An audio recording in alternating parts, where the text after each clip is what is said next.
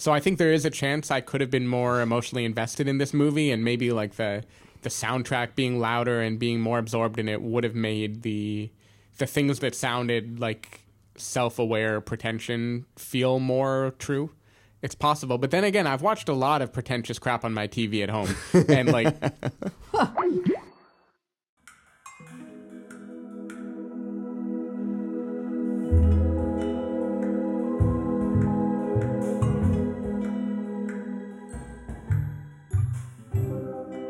Hello, everybody, and welcome to the Spoiler Warning Podcast. This is review number 448 with our review of The Discovery. I'm Christopher Schnese.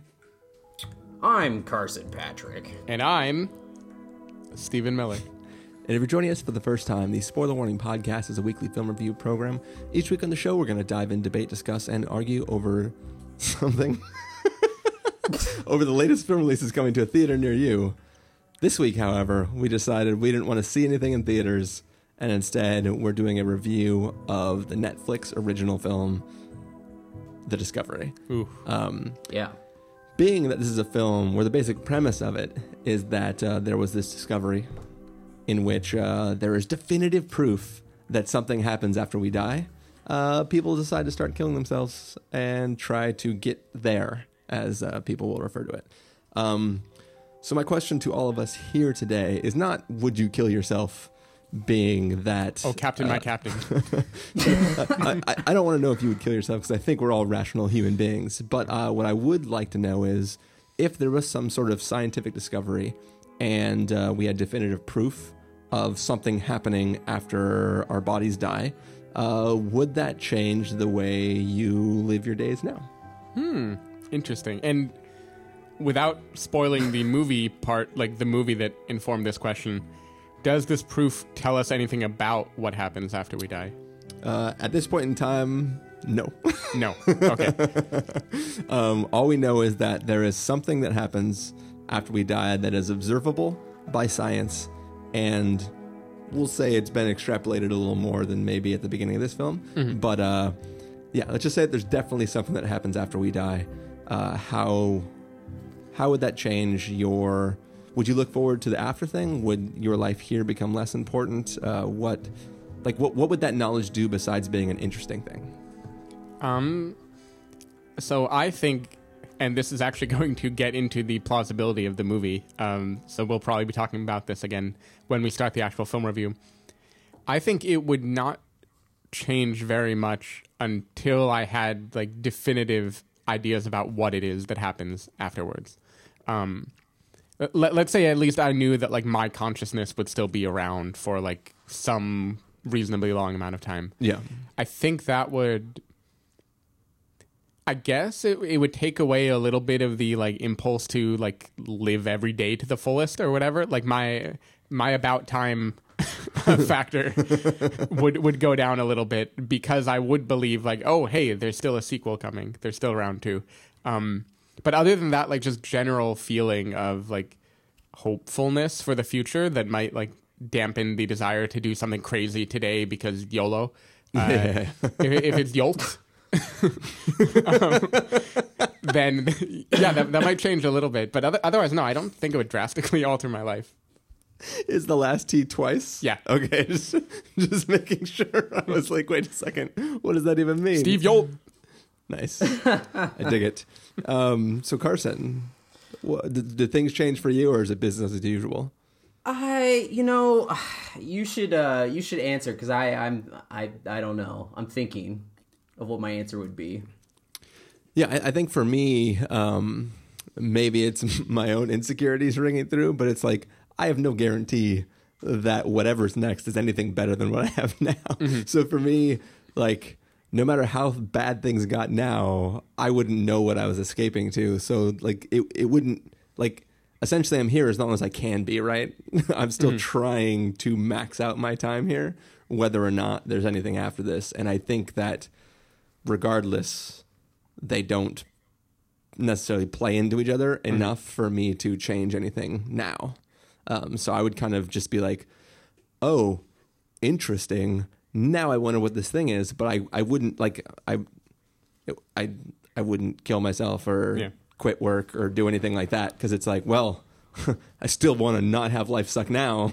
So let me just pretend like I don't have that knowledge other than an interesting thought experiment. I mean, I think I was just realizing that this thought experiment has happened before because, not to get too personal, but like I grew up very hardcore certain of Christianity and heaven, and that lasted for a while. I would say it was a certainty about on par with a scientific proof, like pretty close. Yeah. And I don't think the loss of that like drastically changed my life in any way. Like I think the way I approach living hasn't changed regardless of like the truth or falsity of that. Yeah. So I don't know. There's something human that like no matter what, maybe it just means even if you do think you know what comes next, you're always going to live as if nothing happens next. Yeah. Because it's just like deeply rooted in you to like not die, right? To stay alive. True. Yeah. I mean, humanly, like there for most of us, there is a inherent desire to not have bad things happen to you and to prolong your longevity on this planet and stuff like that. So yeah. Do you have any more answer, Carson, or still a hard pass? No, I mean, I don't have a really good answer for this. So I'm going to answer peripherally because there was something earlier this week that piqued my curiosity. I don't think it's really related to death. I mean, this is jokingly. But I would say in my situation, I would maybe say to you guys, like, kill me now. But I won't. I don't really mean it. But I feel like this you is wouldn't something... kill yourself, but if somebody else could kill you and get you there. Yeah. But this also allows me to clear the air on a certain subject that I feel like is increasingly prevalent in our discussions. And if anyone is listening knows that I give you guys a lot of crap because you go to see movies sometimes at the Alamo Drafthouse, and Chris was taking a drink while you said that, by the way. I was literally taking a drink. Perfect timing. Is this your come to Jesus moment? This is my come. Yes, kind of. So but you see, this is where I'm clearing the air because I have no problem with it. I'm down with what they do. Specifically, they're very committed to movies, and seeing movies like old and new, and they've got like this cool distribution label, and they're putting out cool movies and stuff. But this is where earlier this week my curiosity got piqued, was when I was listening to the Raw episode, and you guys were like, yeah, like I ordered a pizza and a tea, and I was like, you know what? I haven't actually gone and looked at the menu at an Alamo Drafthouse. So I was like, let me go take a gander. And I looked at this menu and like I think I gained 30 pounds. Like this is an insane menu, dude. Like I'm like legit worried now that I'm going to be channel surfing and I'm going to see Chris and Steven on my 600-pound life. And they're just going to be like, too many trips to the Fat House, guys, which, by the way, is a new name that I'm now calling. That when I was reading off this menu to Sarah, she was like, more like the Alamo Fat House, am I right? I was like, I know, right? This is crazy. It's only funny because I have gained a significant amount of weight. But so, like, see, this is my thing, is because, like, I just am not down at all with dining in theaters, so that's where I get lost on the whole...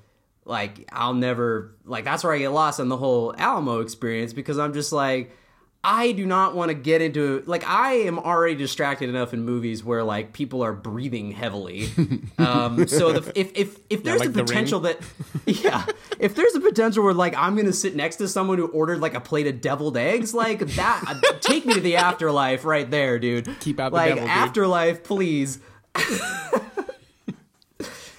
So, Agreed. So for also, but Carson, the key is that you order immediately and you gobble it down in like the first 15 minutes of the movie, so that way you just enjoy the rest of the film without having to deal with the food. Oh, but it doesn't matter, dude. That's still distracting. Like to eat like these big meals or these really smelly meals during a movie. Because that was my other question, was like, how bad do these theaters smell? Because like, not only is there like deviled eggs, there's like chicken liver mousse and like roasted cauliflower and like kimchi popcorn. Yeah, but hardly anyone gets those. Yeah.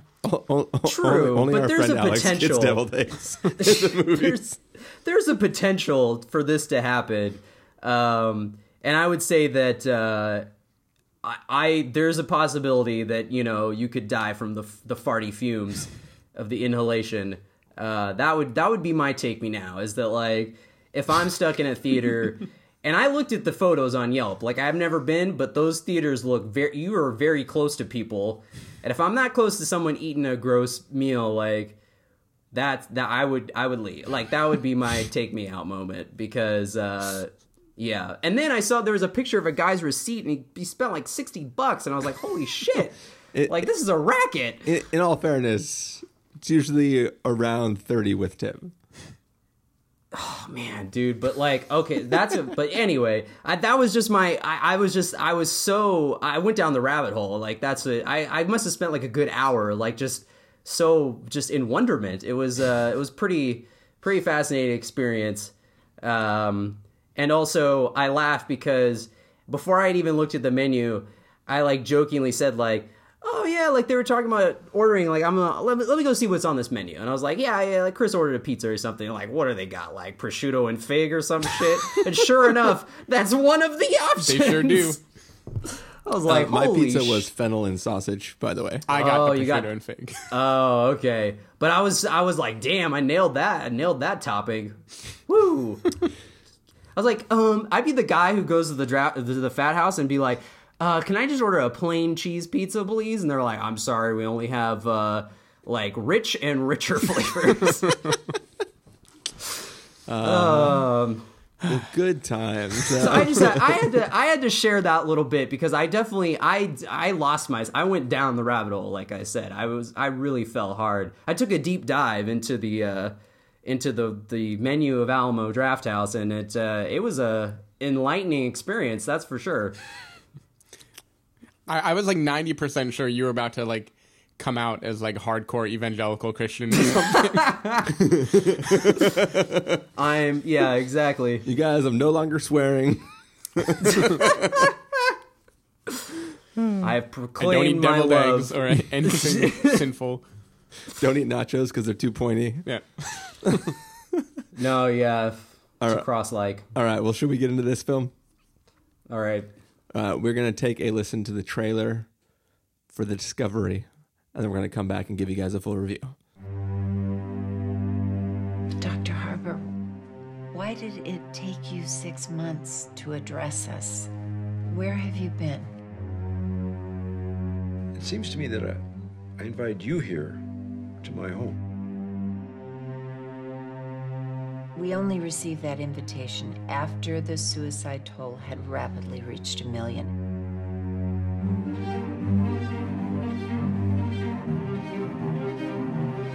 Don't you think your discovery was just too dangerous to share with the world? Isla! Isla!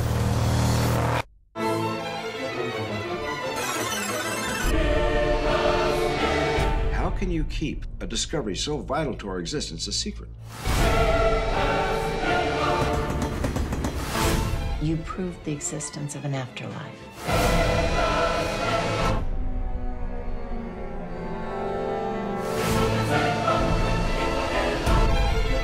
I prefer to call it a new plane of existence. Do you feel responsible for all those people killing themselves? We opened the door for these people. Now we have to show them what's behind it.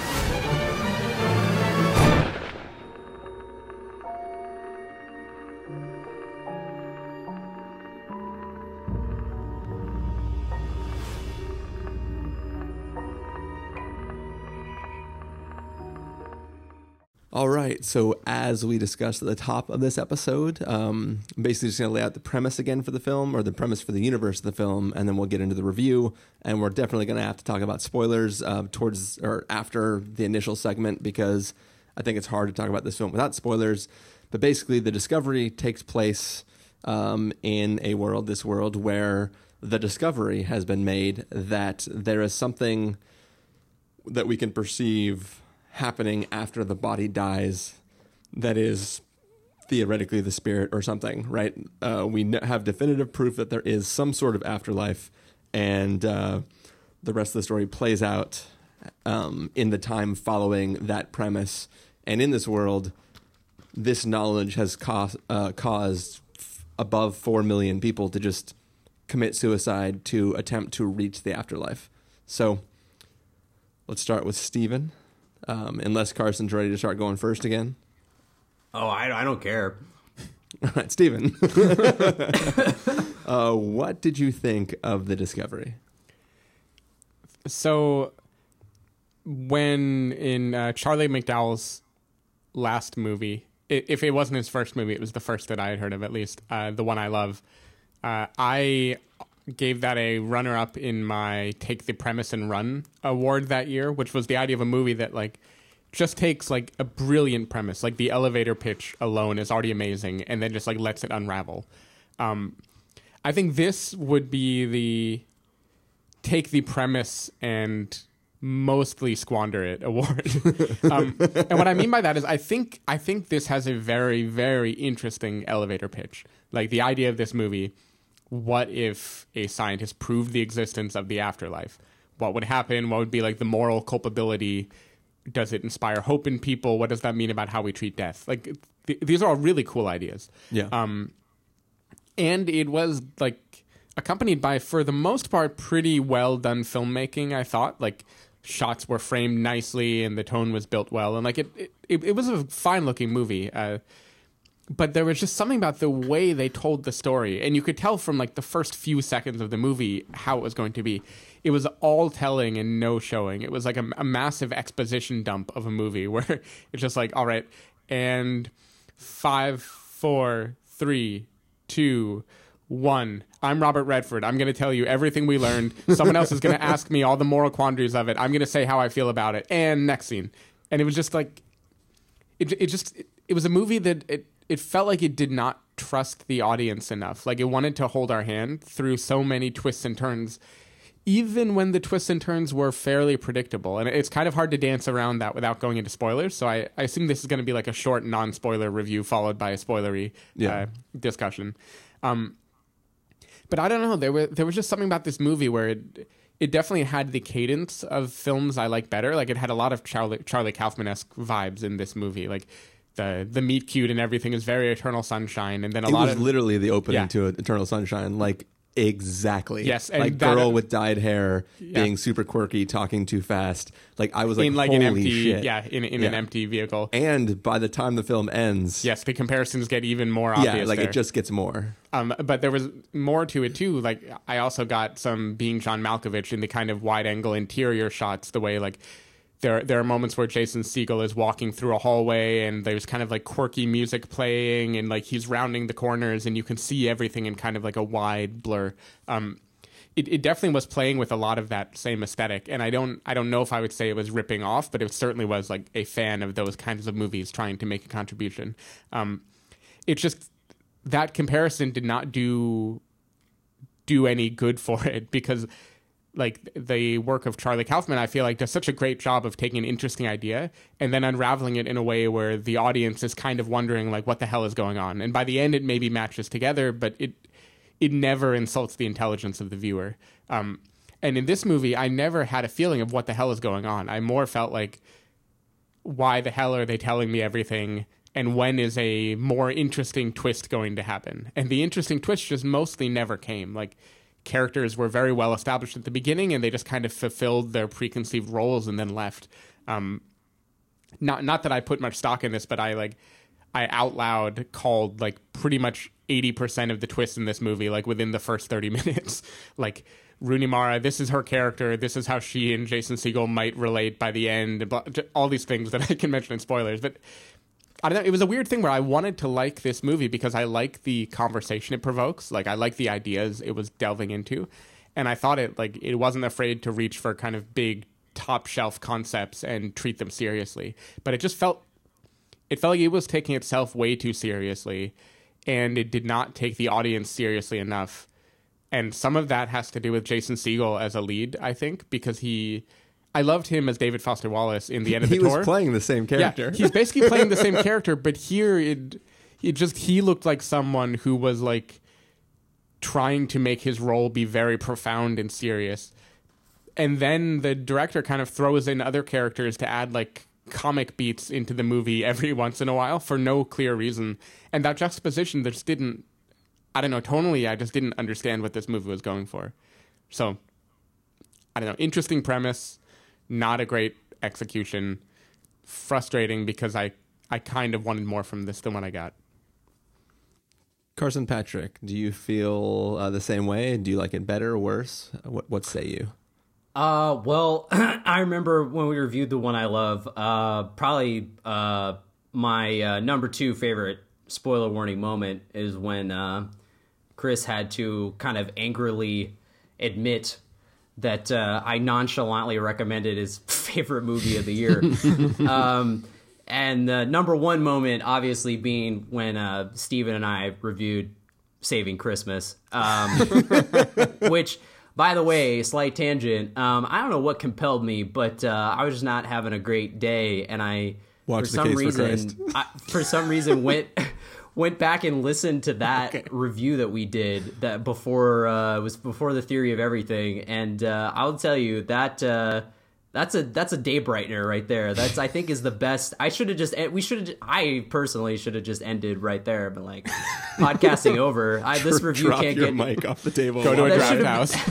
That should have been a drop the mic moment because eat a prosciutto fig pizza and then blow your brains out.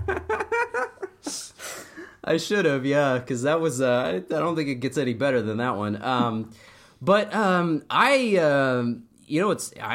kind of shocked because I actually thought I actually enjoyed this movie better than The One I Love. Wow. I was looking forward to watching it because I was a big fan of that movie, and I thought that it was a really strong debut. And I was thinking that this one, had a really great premise, and but it kind of seemed a little bleaker and stuff. But Steven was saying that it was kind of serious, but I was actually surprised by how funny it was. Like it does have a pretty light tone to it. There's like a lot of really funny moments in this. Like I thought Jesse Plemons' character alone was like bringing the comedy. I just thought he was the only one. But I thought Jason Segel, like their kind of interactions, were funny, and I thought that Jason Segel was a good dramatic lead. I actually like the cast of this movie is what I thought was one of the reasons why I really liked it. It was like such a randomly awesome cast that you have all these, Jason Segel was the lead. Like I like that they didn't cast someone that you'd normally think of in that part. And I thought that him and Rooney Mara had really good chemistry, and their interactions were cool. And I actually didn't. There is a lot of explaining about like what they're doing and stuff, but like to me, it never came off as like annoying and like the in a lot of the way it comes off in like these big budget movies. Like we were just talking about it last week with Ghost in the Shell. Like it didn't come off that way to me. I actually thought there was a lot of just good character interactions that wasn't related to kind of what they were doing. It's funny because like I saw a review after I'd watched the movie that said that it said what's kind of what Steven said, where it squandered this great premise by like introducing it in the very beginning and then kind of just like shying away from it and focusing more on like these characters. But I kind of like that. I kind of like that they had this great idea, and it is a great idea. And they kind of just put it in the background. Like they didn't really go too much into it, but I like that, they didn't do that because it kind of just made you think more and made you kind of like fill in the gaps yourself and wonder, like, oh, like how is this really, they give you kind of some clues as to how it's how it is like widespread. but I like that the scope of it was just contained to this family basically. And I like the look. I like the visuals were great. I like that weird. It looked like they were in like a gothic mansion. The one from the Lobster, I think. The hotel in the Lobster. Is it the same building? Yeah, I felt like it. I don't know if it is. It kind of looked like that. Yeah, apparently it was some hospital in Rhode Island is where they filmed this. But yeah, it had like those same vibes, which I thought were cool. And like I definitely get the like the Charlie Kaufman, Spike Jonze vibes. But I never really like cued into that. Like I thought that this was a pretty. It felt singular to Charlie McDowell. Like I feel like since One I Love also had. It was kind of dealing with these heavy themes, but also had like a light touch to it. And this was the same way. It definitely felt like it was from the same filmmaker. It didn't feel like a complete departure or ripoff or anything. So I really liked it. I actually, like, the more I thought about it after I watched it, the more I liked it. So yeah. I should mention I only had like 2 hours to think about it before reviewing this. Reviewing it. Yeah. Mm-hmm. Okay, so for me, watching this film, there was a lot going through my head. I mean, this film, it does feel like a blender. You take all these films that I either love or cared a lot about watching it. Eternal Sunshine, Arrival, like a bunch of these things where the stories are all sort of melding together, but it doesn't feel like this is a remake of any one thing. It just feels like a bunch of ideas put together. And while it's not perfect, and there were definitely moments where I'm like, what the fuck? Why is this the thing that makes sense? There's a lot of things in the film that make me question the quality of the overall narrative. But this is definitely a film that when it ended, if I stood back and looked at it as a whole, I really, really liked. The premise that you guys say is squandered is only I say is squandered. Sorry. That Steven and some people that Carson read and spoke towards. Probably Armand White. But everything's squandered with Armand White. But yeah. So the premise that that Steven says is squandered because that's not the premise. That is the backdrop for this story. That is it. The hey, we have discovered that there is an afterlife is the equivalent to in Children of Men, hey, babies aren't being born anymore. Mm-hmm. Like, nobody cares why babies aren't being born anymore in Children of Men. The story is something else completely, right? And I feel that while these films aren't related in any way, I just feel that that's a similar type of setup, right? Like, the fact that we have detected something after we die is simply the backdrop that sets the story in motion, and where it goes on its own, while it is telegraphed. And like there is a scene in the film where a character is looking at a monitor, and I assumed correctly to some degree what that monitor represented, but it meant much more than I assumed. And I think that this film sticks the landing with what its true premise actually is, in that idea is extremely compelling. And I think while the film as a whole isn't something that you can have long dialogues about, it is something that you can have that question like, wow, like, what do you think about this? And you can have a short conversation about it. And I think the emotions of this film stick the landing perfectly. The story beats in the center of the film maybe squander the initial premise a little bit, but I think that it does exactly what it sets out to do, and that worked for me on a very, very deep level.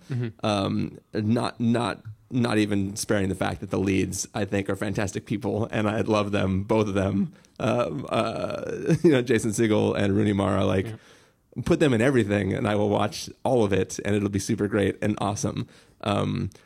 It's a film that I really, really enjoyed, and I don't think.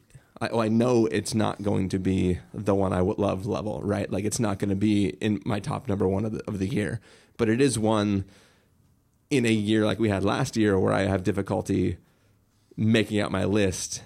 It definitely has the ability to take that place like Predestination does, where the concept it's working with far outseeds any of the flaws that the film does have. I was guessing this might be your Predestination of the year, actually. This is a much better movie than that. Oh, no, this is like a real movie. Predestination is like a student film that is based off a really interesting book or short story. This is like a real movie, right? I love that it doesn't bother going into the science, right? When Robert Redford's character is trying to show off everything he has, he's not showing he's not giving a TED talk where he explains how he made this crazy discovery. He's just saying it's definitive, bro. You can't question this. I'm not going to tell you how it works. Isn't it incredible? And it's I'm fine with the writers not bothering to explain how it works because the characters themselves don't really know exactly what's going on, right? This isn't a story about the discovery. This is a story post the discovery. And I appreciate that. I see the times where it feels like it's cheating. The half of me is fuck you, movie. You don't actually know how any of this works. You can't just skate by that. And half of me is I don't even care because I really like what you're doing. And I enjoyed it a lot. Lots of questions as far as why this would even work in the universe they presented, certain elements of it.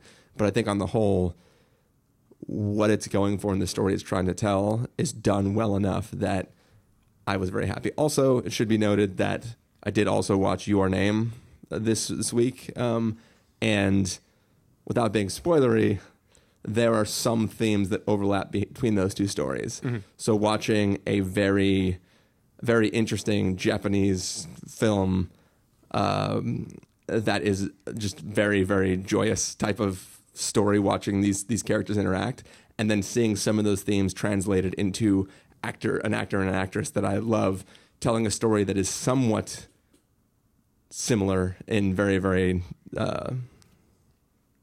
abstract ways. I think seeing Your Name the night before I watched The Discovery helped elevate The Discovery, possibly. So I'll admit that.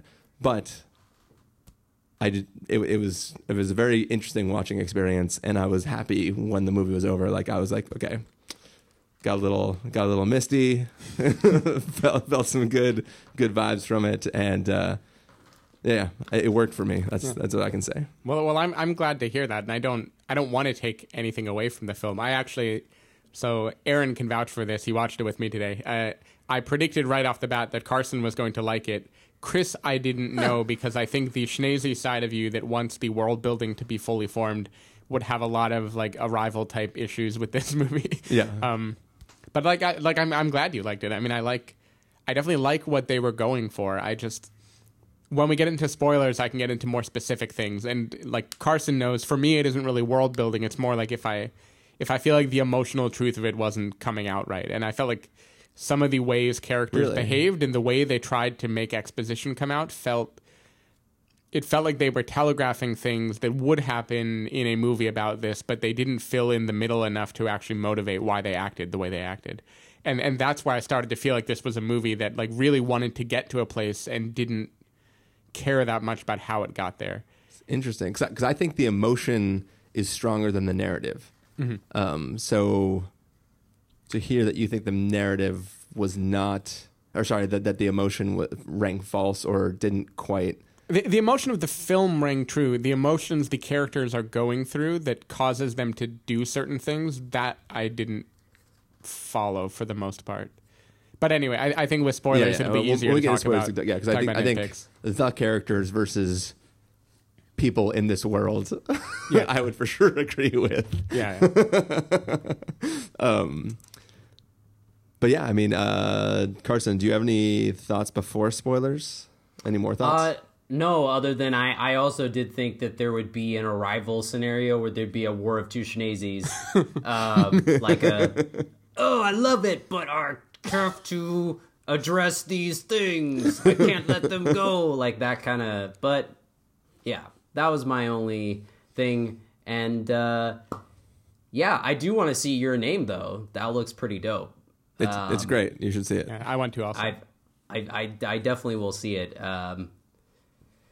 Too busy watching really great cinematic stuff like Gifted. Mark Webb, what happened, man? Come back. Anyway. That's the one with Chris What's His Nuts has like a really smart daughter, right? Is that movie? Yeah. He's got a smart ass daughter.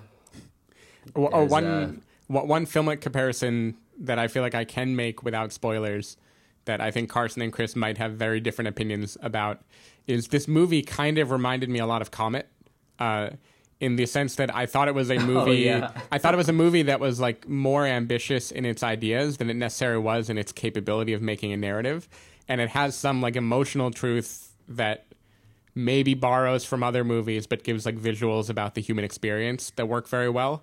But then like the way it's made also makes me want to like hold back and not want to fully love it.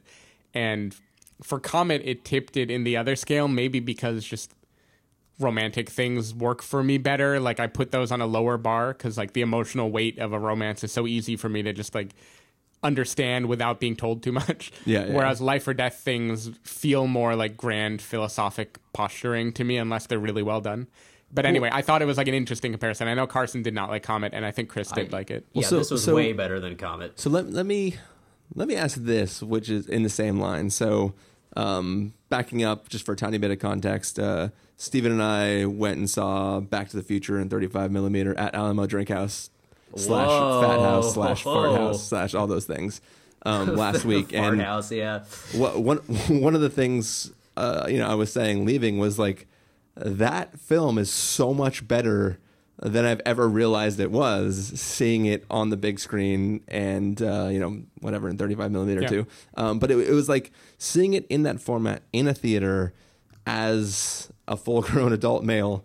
It was kind of a different experience watching it. And one of the things we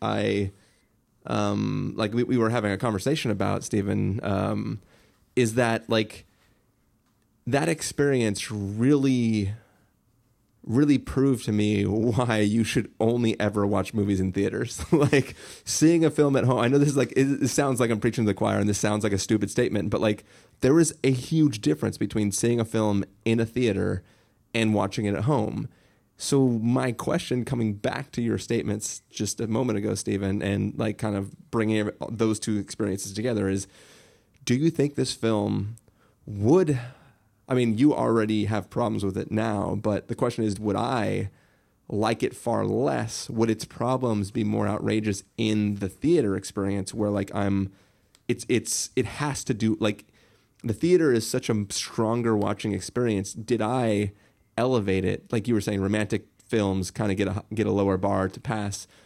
Is the watching it at home giving it a lower bar to pass potentially than if this would have been an Arrival? Would I have been more against it having seen it in the theater? I mean, you can't answer for me, obviously, but like I'm trying to. Well, that's interesting because you're framing it like you're taking it where I was going to take the question and then like going one step ahead and reversing it. Like I was going to say like, would it have benefited from a big screen experience? Yeah. And for me, I think it would have at least a bit, right? Because I would, just in general, like watching a movie on my couch at like 3 p.m. is very different from going to a movie theater where it's dark and seeing it on the big screen. Yeah.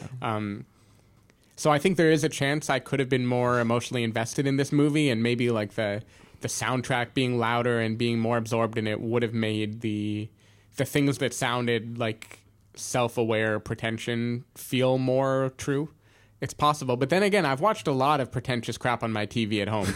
And like, I'm totally fine with it. Like I haven't really noticed a big bump. I think for me, seeing a movie in theaters is almost more important when it is like a movie that is already great, like Back Yeah. to the Future, because the big screen gave us a chance to notice like Doc Brown overacting in the background in every scene, or like all these things that you maybe don't notice in a small setting. Yeah.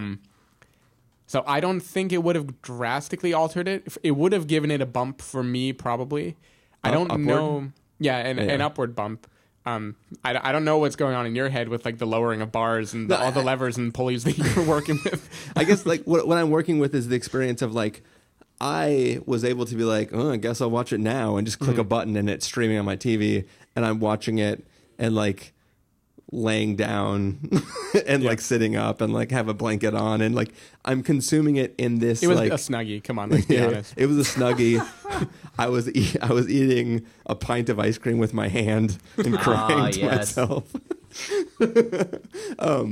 Like it's I don't know. There's something about like being alone in your empty apartment, like with a blanket in a couch, laying down, consuming a film of this type, and sitting in a theater with other people, and like there's something about like choosing a time, needing to be there at a time, watching a time, and giving it your full undivided attention, minus the beer / breakfast burger or pizza. But I don't know. It's a complicated thought that I'm wrestling with of like, would I have been harsher on the film having seen it in a theatrical experience versus being at home and sort of allowing it to forcefully take my attention rather than it previously having my full undivided attention. Like, you know what I mean? Like, Well, right. So the things that feel more like filler don't matter to you as much at home because you don't feel like every moment has to be like important or grand. yeah. I mean, I would definitely say like, so 2 data points there. One, Comet benefited from that for me. I bet you almost anything if I watched Comet in theaters, I would not have liked it nearly as much as I did like sitting at home with a significant other, being able to like, you know, talk in between sometimes and feel like you're not missing that much and just like take in the feeling of the movie and not really care so much about the narrative. Another data point is I feel confident I would have liked this movie more on a plane because this is the kind of movie like... So I could jump the fuck out of it. Yeah. This is the kind of movie like the Beach Boys movie whose name is escaping me now. Love and Mercy. Yeah, like Love and Mercy, where I feel like the emotional Dad weight of rock. it would have like hit me way harder if I was like alone in the dark with headphones, fearing for my life in the sky. The Beach Boys movie. You're talking about the prequel to Prisoners. Yeah, that's right. Yeah. I'm actually talking about Baywatch. Like, Oh, yeah. I see what you did there. It's going to be a classic. But anyway, so should we do the spoiler things, guys? yeah, I think so. I'm so glad we picked a silly movie this week and not something serious like The Boss Baby. Yeah, I don't know if I could have handled Boss Baby. CG babies are for closers. All right, in a moment we are going to get into spoilers, but before we do that, we should give everybody who hasn't seen the film yet a verdict. So, Stephen Miller, if you're going to give this a must-see, a recommend with a caveat, a wait for rental, a pass with a caveat, or a must-avoid, what would you give it? I'm giving it a pretty strong wait for rental in the sense that I think this is a good... It's only available on rental. Well, yeah, sure. Beyond that technicality, this I give it a must-rent. This is a good rent type situation. I feel like sitting and watching it with another person and being able to discuss it afterwards. This is the kind of movie that does very well there. And I don't think it's a perfect movie, and I had problems with it throughout, but it definitely is the kind of movie that if you stumbled upon it, I think you would be glad that you watched it. Like, if nothing else, it's more interesting than most things you're going to randomly find on Netflix. So, yeah. And it's free, so just rent it. Come on. Yeah. Carson Patrick. I would give it a must-see. I think that it's completely worth seeing. I wish it had gotten a theatrical release. I mean, obviously, for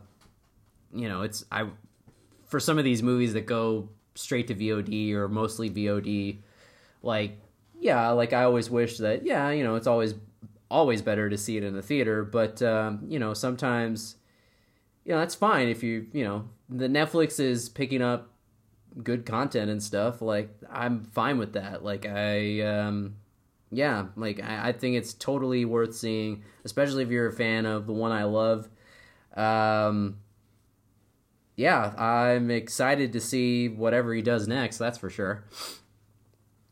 Yep. I will give this a. For me, I'm very glad I saw it. It's a Chris it's a Chris must see.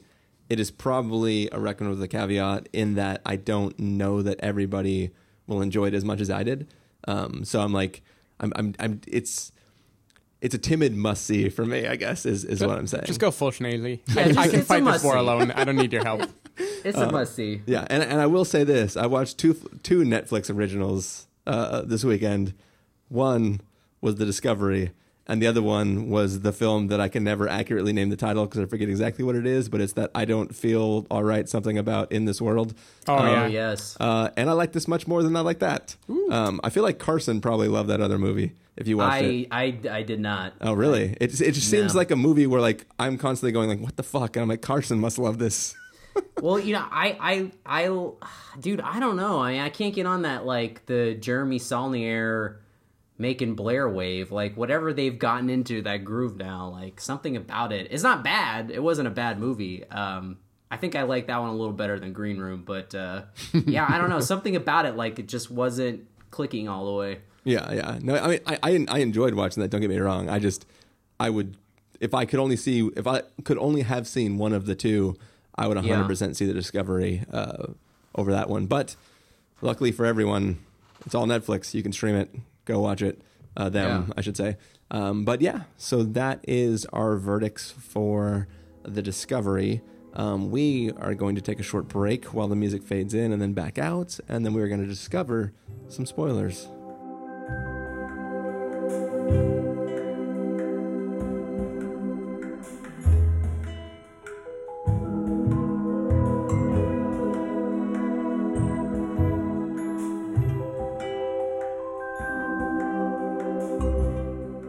Okay, we are back. This is spoiler territory. It's the after section of our review. We are going to be talking full spoilers for The Discovery.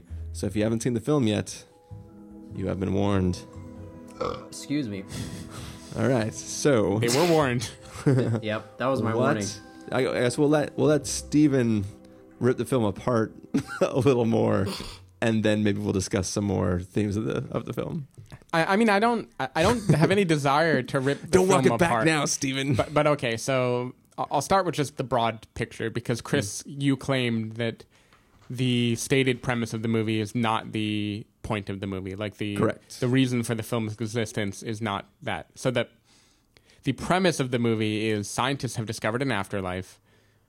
That discovery is causing millions of people to commit suicide. A scientist is feeling the weight of that and trying to grapple with it, and now they're trying to discover more.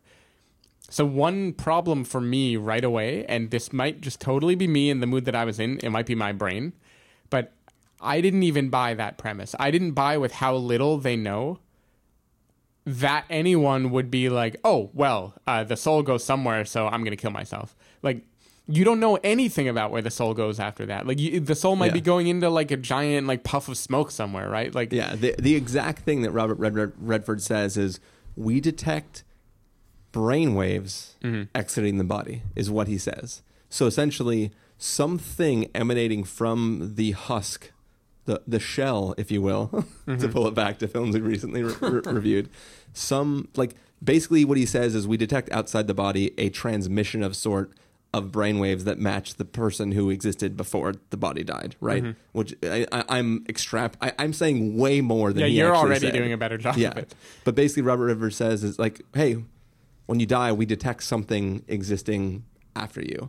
We don't know where it goes. We don't know what it does. We really know fuck all. But there it is. And then people start killing themselves. That is a huge hole. I cannot rationalize it at all. And I think it's the giant leap you have to make to accept this film. And I sort of just said, I'm just going to pretend like that's not an issue. Yeah, and I mean, I understand that, and I'm usually not one again to declare about a plot hole. It's just that kept me from feeling the weight of the movie because the whole time when characters were talking about how impactful the discovery was, I just kept feeling like, no, like this next thing they discover, the thing they're trying to do, which is like learn what happens, that would maybe be the thing that could be the beginning of this movie for characters to behave the way they behave. Yeah. And so that was just kind of like a mental block that I struggled with already. And then, so it delves in. There's the meet cute between Jason Segel and Rooney Mara. Very Eternal Sunshine with like little hints of Elizabethtown. She's like, I never met Nyla I didn't like. You know, there's that whole quirky name conversation. I will say too that as that started, it completely took me out of the movie. Like I was like, all right, quirky girl with dyed hair is like main character, doesn't know how he got on the boat and is like very intrigued with her. I was like, fuck this movie. Yeah. And by the end of it, I was like, I love Rooney Mara. So anyway, so talking about the emotional truths of the characters, like that meet cute should be something where I believe what is happening. And I'm not talking about chemistry. Like I agree with everyone. I think they have nice on-screen chemistry together. Yeah. But that conversation basically happens with Jason Segel being like, I'm a scientist and I don't believe what is happening here. And then Rooney Mara's like, well, I'm quirky. Well, everything sounds dumb if you say it in those voices, Steven. I'm quirky and I believe what happens there. And there was just something about the flow of it and the way they interact, followed by the like almost immediate suicide attempt by Rooney Mara and the way Jason Segel intervenes, that it just felt to me like a movie that knew what it wanted the characters to be, but it didn't actually know how to make characters that would... I just didn't believe any of that. I only saw them as like spark notes of like what would happen in a grand emotional film is they would meet, he's going to be the son and she's going to be someone. I predicted right away that she had a kid die, like right away. I mean, you knew somebody died, just whether it was like a family member, a brother, or like it could have been, you know, like a personal shopper style. I also, around the time I predicted the kid died is when I predicted that he's dreaming of waves because he's going to come back and like save her. Like, so basically I called it like way early on in the movie. Really? So you knew ahead of time that he was Aaron going to can somehow... testify. I ruined the movie for him. What a dick. What a dick. But yeah, I don't know. It was just...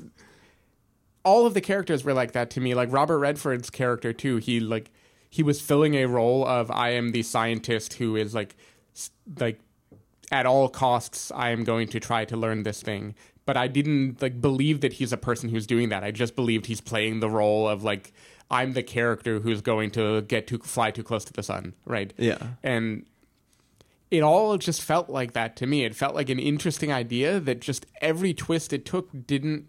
The way he treats that girl, I knew it meant she was either going to kill herself or someone else at the end, and I couldn't understand why a rational human would have acted that way towards her. The way Jason Segel and Rooney Mara are like... Jason Segel is totally against this, and then cut to he's in the hospital stealing a corpse with Rooney Mara. Like, there were just so many things that I did not buy characters behaving that way. And I didn't like it because I like where the movie went and the ideas it delved. It just felt like it couldn't find a vehicle of real people doing any of it. Yeah, okay, so if I can walk you back just for a second. Mm-hmm.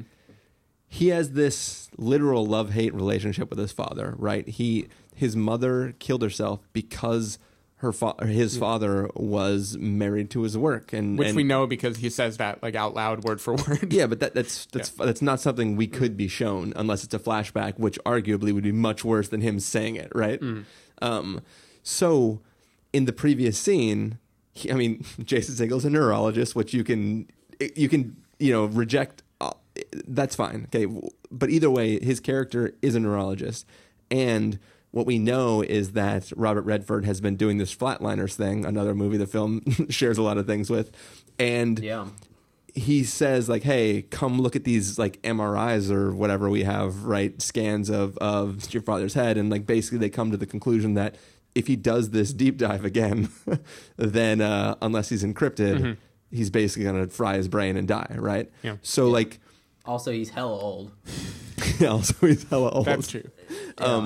So Jason Segel, in this very small town, is fine stealing a John Doe for this experiment, not because he wants to go out corpse stealing. It's specifically because he knows his father's crazy enough that he's going to kill himself doing this stupid experiment that he already doesn't believe in. So for him, also... the Rooney Mara factor. I would probably steal a corpse if Rooney Mara was trying to convince me to do it as well. If you're listening, Rooney, that's an open invitation. If you're listening, Rooney, that is an open invitation. But you know what? If I meet you on a boat with colored hair, fuck you. Yeah. No, that was not a fuck her in the context of the movie. It was fuck the writers for doing that scene. Yeah, But I know, but contextually, the scene works for me because I'm not the spoiler man that Steven is, and I didn't immediately go like, wait, let me try to guess what the waves mean right now. It didn't happen that second. Literally, it's It the happened a opening of the little film. You're later. trying Like, to outsmart "Duh." this movie, bro. That reminds me that one of the episodes of the 6 episodes of season 3 of Black Mirror, just from the title of the episode and the image in Netflix next to it, without even reading the description, I was like, oh, I wonder if this is like that short film that I saw online like years ago. And then I watched it and I was like, it's literally the same thing as the short film. So I've been there too, but I like do. Shutter Island.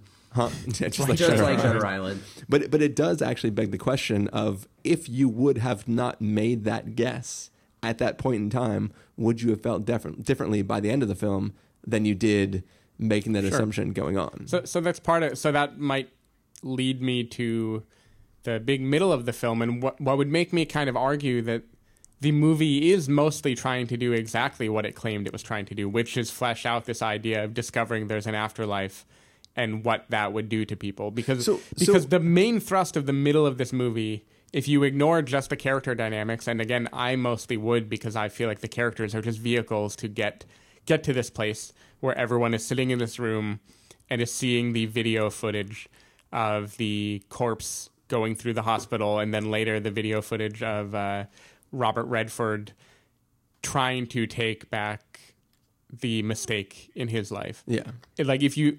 The whole movie is centered around these big moments. So I would say the movie is very much about the idea of discovering what is in the afterlife and the hope that might give to people. But okay, so let me phrase it in a different way. That so I haven't actually watched The Leftovers, but I assume it's related to the Rapture. Yeah. So I'm assuming it's something to do with Justin Theroux's abs. I don't know. Anyways, Super ripped in the posters. okay, cool. But anyways, so in that story, assuming that it is related to the Rapture, the story is not about the fact that the Rapture takes place. The story is about the people who are left on the earth, the leftovers, after the Rapture happens, right? So it's a story of how people react and behave given that they have knowledge that something happens and took like a section of the population. This film's apparent premise is the same. 4 million people are suddenly gone from the planet because of something that happened, right? That is the premise. And in theory, it is, what do these people who are left alive do in the wake of all these people who have committed suicide due to one scientific discovery? And that is the premise. But what the premise actually is this concept that when you die, no matter how you do die, your consciousness returns partially and melds with another version of you at the moment of your greatest regret. And you sort of have this strange deja, like you sort of carry on knowledge, but you don't necessarily, like, it's sort of Groundhog's Day, but there is a chance that you will be able to retain some of that memory of that moment. Like you get little, like, it is a really Montauk. Yeah, maybe in Montauk. It is a very interesting actualization of similar themes in Eternal Sunshine of the Spotless Mind, which we also saw at Alamo Drafthouse in 35mm. Oh my gosh. I'm going to be blitzed out of my mind. So just alcohol poisoning over here. But yeah, so like I think that the true elevator pitch, like the writers in a room together elevator pitch to themselves, is like, dude, what if when you died, you went back to the thing that you fucked up the most and have always regretted, and possibly have a chance to change that in some way, right? I guess the reason that doesn't feel like the elevator pitch to me, beyond the fact that it's really only in like the last 10 minutes of this film that becomes a literal truth. Like until that moment, it's mostly about reliving moments of your life. And in that case, it's very much like the life flashing before your eyes so interpretation of death, which is like something that has definitely been explored before. And to me, that was like a logical conclusion from the idea of the afterlife if you didn't believe in like a heaven or a hell. Well, but that's the thing is what this film, I mean, I really want to relate it to another film that I really, really liked, but it would be a huge spoiler for that film. And I can't even say, if you haven't seen X film, skip forward this minute because it would be a spoiler in itself. Let's just say that there's another film where there is a piece of knowledge that nobody believes, and by the end of the film, that knowledge is actualized in some sense. I assume you guys probably know it's a film. No, Just say I it. Who understand. It cares? stars one of the Spoilers. people in a movie we talked about already. But anyways, it's Mark Duplass. It stars Mark Duplass. yeah, it stars Mark Duplass. But where was I going with this? Baghead, obviously. Movies with actresses you find attractive.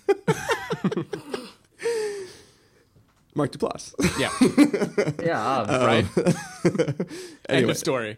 Mic drop. But anyways, now I'm like 3 holes backwards now in this rat hole. What I was trying to say. That's my favorite position, by the way. 3 holes back. that's also they're playing Coachella too. Oh, Jesus Christ. Yes. You totally derailed me. Yeah. So what I was saying is, yeah. So where I thought this story was going is sort of this. The father thinks what he saw is your consciousness passing on to something afterwards, and what we sort of start to put together is that no, what you're actually seeing is this moment of time that you regret, a life flashing before your eyes kind of moment, and you're kind of watching the disbelieving Jason Segel trying to prove that. And what you get is that they were wrong. It's not technically an afterlife. It's this sort of like transition to alternate timeline type of weird type of things, whether it's time travel or it's interdimensional or it's other copies of yourself that may not have made the same mistake. It's just a really interesting idea of that happening, right? Because you could go back, fix a problem, make another mistake, and then when you die, you go back to like there's just a lot of things there to deal with and how this progression works. And ultimately, I think my only problem with it is in his final pass through that boat where Rooney Mara is there and she's talking to him like in a very much way like House in the episode. I mean, she, spoiler for Harry Potter, but she's Dumbledore at the end of Harry Potter, basically. Anyway, the person sitting and just calmingly explaining what this afterlife thing is. Yeah, but like an exposition dump for a few minutes. I'm more referencing like there's the episode of House with the bus crash. Yeah, and he's like taking the drugs. House's Head Part 1 and 2. Yeah. In that, very nice. Steven. Good episodes. It's a great episode, but Yeah, in those that were good. episode, like everything is taking place inside his head while he's on these drugs, trying to remember the moments on the bus, right? And I think that like that sort of doesn't work in this context because I feel like Rooney Mara's character would not have this knowledge, and though that isn't actually, if he is sending his consciousness back, she's not a character inside his mind. That's a literal thing that he's living through, and I don't buy her. Like that's my biggest problem with the film is her self-actualizing his memory of the moment. Like that doesn't work. It does work in Eternal Sunshine of the Spotless Mind, where like the memory is being warped as it's being deleted, and none of that stuff actually happened like that because it doesn't involve time travel. And I feel like in this story that was kind of my biggest problem. Like, and I forgave the fact that like nobody would kill themselves because some guy said I detected brainwaves after you die. Like that's stupid. But I forgave that. I was like, okay, logical jump. We'll just whatever. But that was my biggest issue. Yeah. But I like the premise of returning to this moment and potentially returning to that moment in this purgatory loop until you can either solve it or move on or stop regretting it. Yes. Yeah, I mean, I get that. I would just say, like, okay, so the very literal sense in which one goes back and relives their life is like kind of new here, but I feel like it's so not fleshed out that I don't take a whole lot of stock in that. And then when you get back to the idea of going back and changing your life as like a form of afterlife, then if I can play like the Kevin Bacon game, that episode of House, Robert Sean Leonard in Dead Poets Society with Robin Williams, What Dreams May Come, like one of the like definitive overly romanticized afterlife movies. That is clearly like an idea fleshed out in all of these things, is this idea of like the afterlife as being an extension of your former life and you trying to go back and like rectify or change but that's the the thing. things that you most regret about it. Like to me, that wasn't a new emotion, and it was played up as it was going to be this like giant reveal that like they kept giving you more than a few breadcrumbs, but they kept like building up to it. And for me, it was not a satisfying reveal. Like I liked the ideas about it, but I wanted that to happen like halfway through the movie so they could really delve into like the trippy stuff. But here's why I love it, is because like if I can also weird machine with shit over your head, the OA, Brit Marling, Another Earth. Yeah. one of the themes of Another Earth is if there was suddenly this other Earth that was exactly like us, right? Like they have the same president. They appeared at the same time as us. So we appeared in their system at the same time as they appeared in us. They're reaching out to us, having contact. I've made horrible mistakes in my life. I wonder if the version of me over there made that same mistake. What this film premises is that this film, the reason why I think the actuality of what happens when you die in this narrative is not the same as there being an afterlife is because there is no evidence that you persist after death. It's almost like to compare it to another film, it's almost like a Edge of Tomorrow type of thing where the consciousness of you is pushed back through times, through dimensions to the version of you that is about to make that same mistake. And because like it'd be one thing if you die and one time you go back and you experience this one moment of regret. Yolt. And you have a chance and you have a chance to do it. It's not Yolt, it's Yoli, right? Eternally, right? You essentially have Angelina Jolie. Angelina Jolie. God damn it, dude. Just sideline me constantly. Basically what it's doing is that like it's not like there's purgatory and then the afterlife. It's just your consciousness potentially being transferred across some sort of boundary to a you that hasn't made that mistake yet. And there's no evidence that, and everything works out happily, you're in heaven now, or you're in hell now, or you're in reborn again on the planet. It's simply that the knowledge of this event that was so significant is passed back to you, and eventually maybe it'll build up enough to change something, and you'll go on. That version of you will go on. There's something more. And that if only there were like a whole religion devoted to this idea. I just think it's really, really interesting because it still doesn't posit a true afterlife. It just posits a there's some level of like everything that has happened will have happened. Like there's an like not predestination, but just like things always work out the way they do. Infinite recurrence. Yeah. idea, It's just there's something really interesting about it, and I think the film.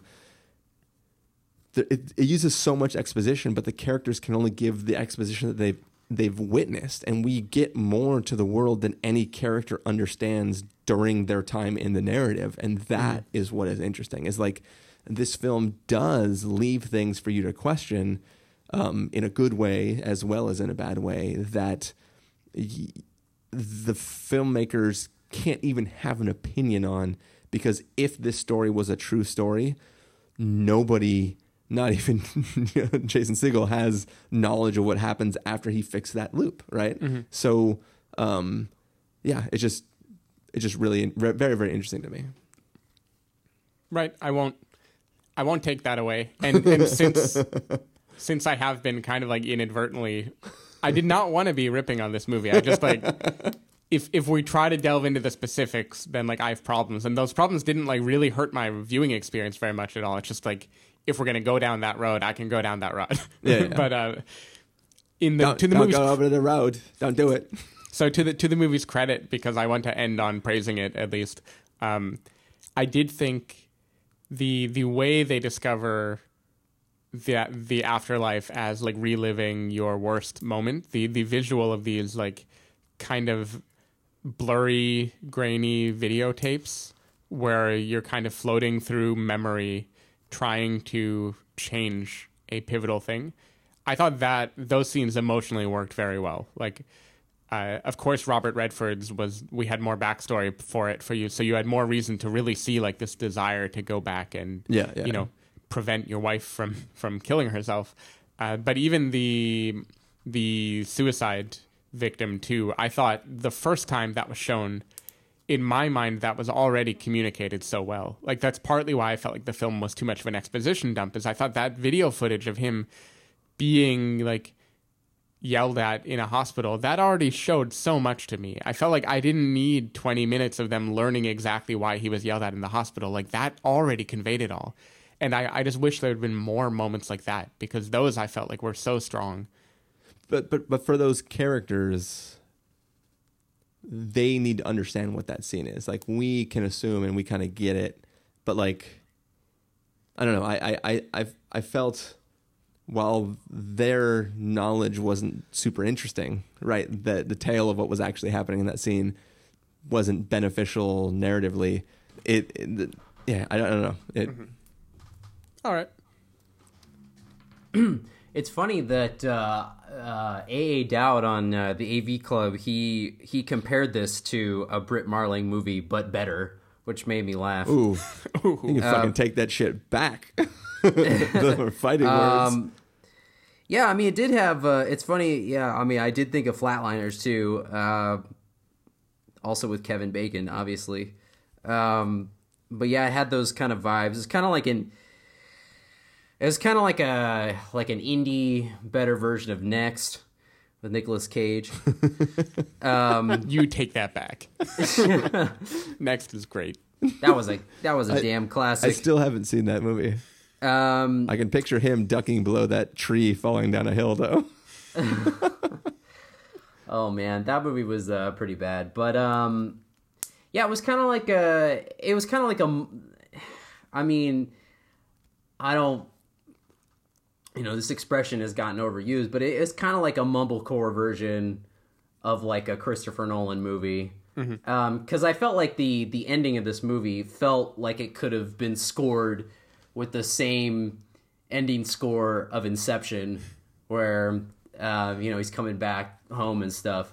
I kind of had like that kind of feeling, and it was also like, I mean, I didn't have any problems with the fact they wanted to go this kind of twist ending route, but it did get into that whole thing where that I tried to describe when we were talking about Split, but kind of failed, where it didn't have like the M. Night ending where like everything just snapped together quickly and you're like, oh, I see it. You got me, M. Night. This one was definitely like okay, let me think about this, you know. Let me pull these strings together. But I mean, that was fine. I just noticed that was just something I noticed, that it was not one of these endings where you're like, oh, makes sense right away. But I do like, I mean, to answer the you know, the kind of initial question seriously, like, if there was this thing, no, I would not kill myself. I think I think that, but I did buy the fact that there would be a lot of people killing themselves because, I don't know, like, I just figured, well, this is obviously in the future. I don't know, you know, people are so dramatic these days. Like, I could definitely see a lot of like dumb wiener kids offing themselves because they think it is life true is that so like 4 hard. million in a world with 7 billion people is not that many. I'm pretty sure, like, what's the population of San Francisco? Just Google that shit real fast. I bet you it's more than 4 million. The Bay Area is certainly more. San Francisco proper is only 1 million. Okay. So yeah, it's only 4 San Franciscos that kill themselves. Yeah, it's like nothing. What's San Diego? But yeah, I totally bought that, you know, game. this Real-time fact checking. 1.4 million. Okay. I take it all back. This is horrible. But anyway, I bought that, you know. Some Yeah. inside humor here. That's not even like half a Holocaust. All right, what's the seating capacity of all the Alamo draft houses around the United States? Yes. Yeah. One other comparison I guess I would give this to is to like Terrence Malick movies. I feel like this is a movie that tried to have like some grand nature shots, like, you know, the moment of them on the beach at the end. It kind of reminded me of the Tree of Life. There's some Maliki vibes. Yeah. And like it does a good job. Like I'm a sucker for those kind of shots, and that did definitely register the emotion in me. I'm not a monster. I didn't always feel like it earned them. I felt like it could have done more to connect the dots. But I mean, I guess I was just saying, like, I bought the idea that there'd be people just down to off themselves, even if the science wasn't all the way there. You know, he just had this you know, quote, discovery of like, oh, like, you know, there's brain, you know, it's leaving the brainwaves or whatever. I did like the little touches of the, you know, the, like, they had the suicide counters, like, you know, kind of like those smoking billboards. It was like, look how many people have died. And I like on I don't know if they were on all of them, but at least on one, there was a closer shot when he's in the hospital. And I think it said like, I think it had a hashtag. It was like #ChooseLife or something like that. Something like that. I thought that was a good. I'm gonna go to that hashtag now. Yeah, that was a good touch. I don't remember exactly what it was, but or your life is better or something like that. But it was interesting that Robert Redford like got into two separate situations where like people are just down to shoot somebody. It was like his discovery was creating a lot of volatile reactions, and his reaction to it was just kind of like, oh, this is normal. By the way, nobody look up #ChooseLife on Twitter. Is it just a bunch of abortion photos? It's like the cheesiest anti-abortion memes ever. Is it like those people who like stand outside like the corner of malls with like really graphic abortion photos? I'm seeing more like heartfelt positive ones where it's like babies as angels saying like too many brilliant minds. But you know what I'm talking about? Those people who are like, the real Holocaust. There's a Holocaust going on now. And you're like, what the fuck? Yeah. Anyway, I can't remember what I was gonna say else. I don't know. I think because you were talking about how like the meet cute in the beginning on the boat. I mean, especially in retrospect, like I feel like that kind of initial reaction that you guys had, like, I don't know, it kind of made sense in the fact that like, wasn't this like his umpteenth time like doing this, you know? Yeah. What do you mean umpteenth time? Well, it was like he had already gone through They'd this. already met many times before. Yeah, they'd already met. But that's like just yet another comparison to Eternal Sunshine, right? Like the moment we see them meet is literally their second time meeting, not their first. Yeah.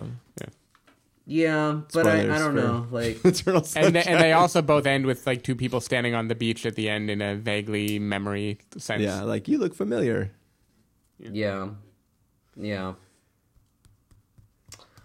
But yeah, I don't know. Like I didn't get the sense that there were, you know, he was ripping off. I mean, you know, definitely not in the sense that like Ghost in the Shell was just like, oh, you know, someone likes Blade Runner. I will also say though that in a film that uses somebody actually speaking the lines, the truth should be definitive, not overwhelming. I'm pretty sure that the proof that there's an afterlife in this film is not even overwhelming. Mm-hmm. Like it's we detected brainwaves, and I think that somebody could publish a paper like on April Fool's Day, somebody could have published a paper that is like the scientific version of whatever Robert Redford's character did, and nobody would overreact. They would just be like, well, we're going to debunk this, right? Like there's no conversation of like every scientist on the planet did it and it's pretty much overwhelming. It was just like, oh, brainwaves after you die, which apparently also a previously dead body exhibits the same brainwaves, which was the other big problem I had. Anyway. Should we wrap this up then? We can end it with one reading from the scripture of #ChooseLife. Jennifer Lawrence wants to sell you a $700 feminist t-shirt. You can do better. Not today, Satan. #ChooseLife. Wow. And That doesn't even make sense. And on that note, Stephen Miller, if people want to find you throughout the week so they can @mention you in Choose Life tweets, where can they do that? You can do that at twitter.com/sdavidmiller, sdavidmiller.com, or you can meet me in Montauk. Carson Patrick. I am not to be found. Definitely not in theaters that serve smelly foods and alcoholic beverages, because that's distracting. Well, one day, Carson Patrick, when you die, you'll go back to that decision to not go to an Alamo Drafthouse, and you'll relive it. You'll just keep making the same decision, though. Yeah. You're that stubborn. Yeah, forever. I guess, yeah. Until one day. I mean, I don't care. I know that I will enjoy it, so... I'm imagining the hazy videotape of like Carson eating a breakfast burger at Alamo Drafthouse. That's my hell. I'm stuck in between like all these people, eating these smelly foods, and then someone's like laughing when there's nothing funny. And Spence there's a bunch is like, of dumb... I got 5 orders of deviled eggs. Yeah, exactly. No, it'll happen tomorrow night when you guys go see your free screening or whatever. Free it's fire. gonna happen. Yeah. Someone's gonna order smelly food. Free screening. Be on the free fire. lookout for when someone in the movie says something that isn't that funny, but someone over laughs, and then That happened weirdly at my Moonlight pre-screening back when I saw it, but that's the only time I've seen it. Pre-screening, it was so like just during the beginning. because it was a very white crowd, and like Moonlight is not a very funny movie. But there was a scene when Was it when the young kids are tickle fighting? No. It's when the kid is sitting at the dinner table with I'm forgetting all the characters' names, with the drug dealer character and his girlfriend or wife. And she just says something like, "At my table, you talk." Like she just says something like that, and the audience was like, like they were trying so hard to be laughing. Like, Yeah. oh man, look at how these black people relate to each other. It's so charming. look how woke we are. Woke. It's the woke guffaw. Yeah, Yikes. it totally is. Well, if people want to find me, they can find me at ChristopherInRealLife.com or Twitter.com/ChristopherIRL. You can find the podcast over at thespoilerwarning.com, where you can get a bunch of the back episodes of the show. If you want to know when the episodes go live, you can follow us at Twitter.com/SpoilerWarning or like us at Facebook.com/TheSpoilerWarning. If you want to get a hold of us directly, you can send an email to fans@thespoilerwarning.com, or you can use the contact form on the site. Music for this episode will come from the soundtrack to The Discovery. Do Netflix original films have official soundtracks? I guess you're about to find out. I don't know. Yeah, I guess we will find out. I did not do my research. But one day I'll die and I'll go back to this moment and I will have already figured out. In the credits, Yeah. it did say that one of the songs was composed and performed by Jesse Plemons. So Huh? you can Wow. Oh, yeah, grab because that he one. walks around when he's like doing his right before mass or whatever Yeah. is going on in there. Did he gain a ton of weight since Breaking Bad, by the way? I feel like, no, because in Fargo he had put on some weight too. I don't know when this was filmed. But anyways, maybe he's also eating at the Alamo Fat House. I think he is, dude. You know what would make it even worse if they combine the Fat House with one of those Jungle Gym theaters? Then it would be like, whew, that would be the ultimate hell. Yes. Yeah, At least you could burn off those carbs. no, that's true. Just a All bunch right. of dumb wieners running around. Well, thank you guys for joining me. Thank you for having me. What say you, Carson? You're very welcome. And thanks everybody for listening. If you're still here, we will see you next time.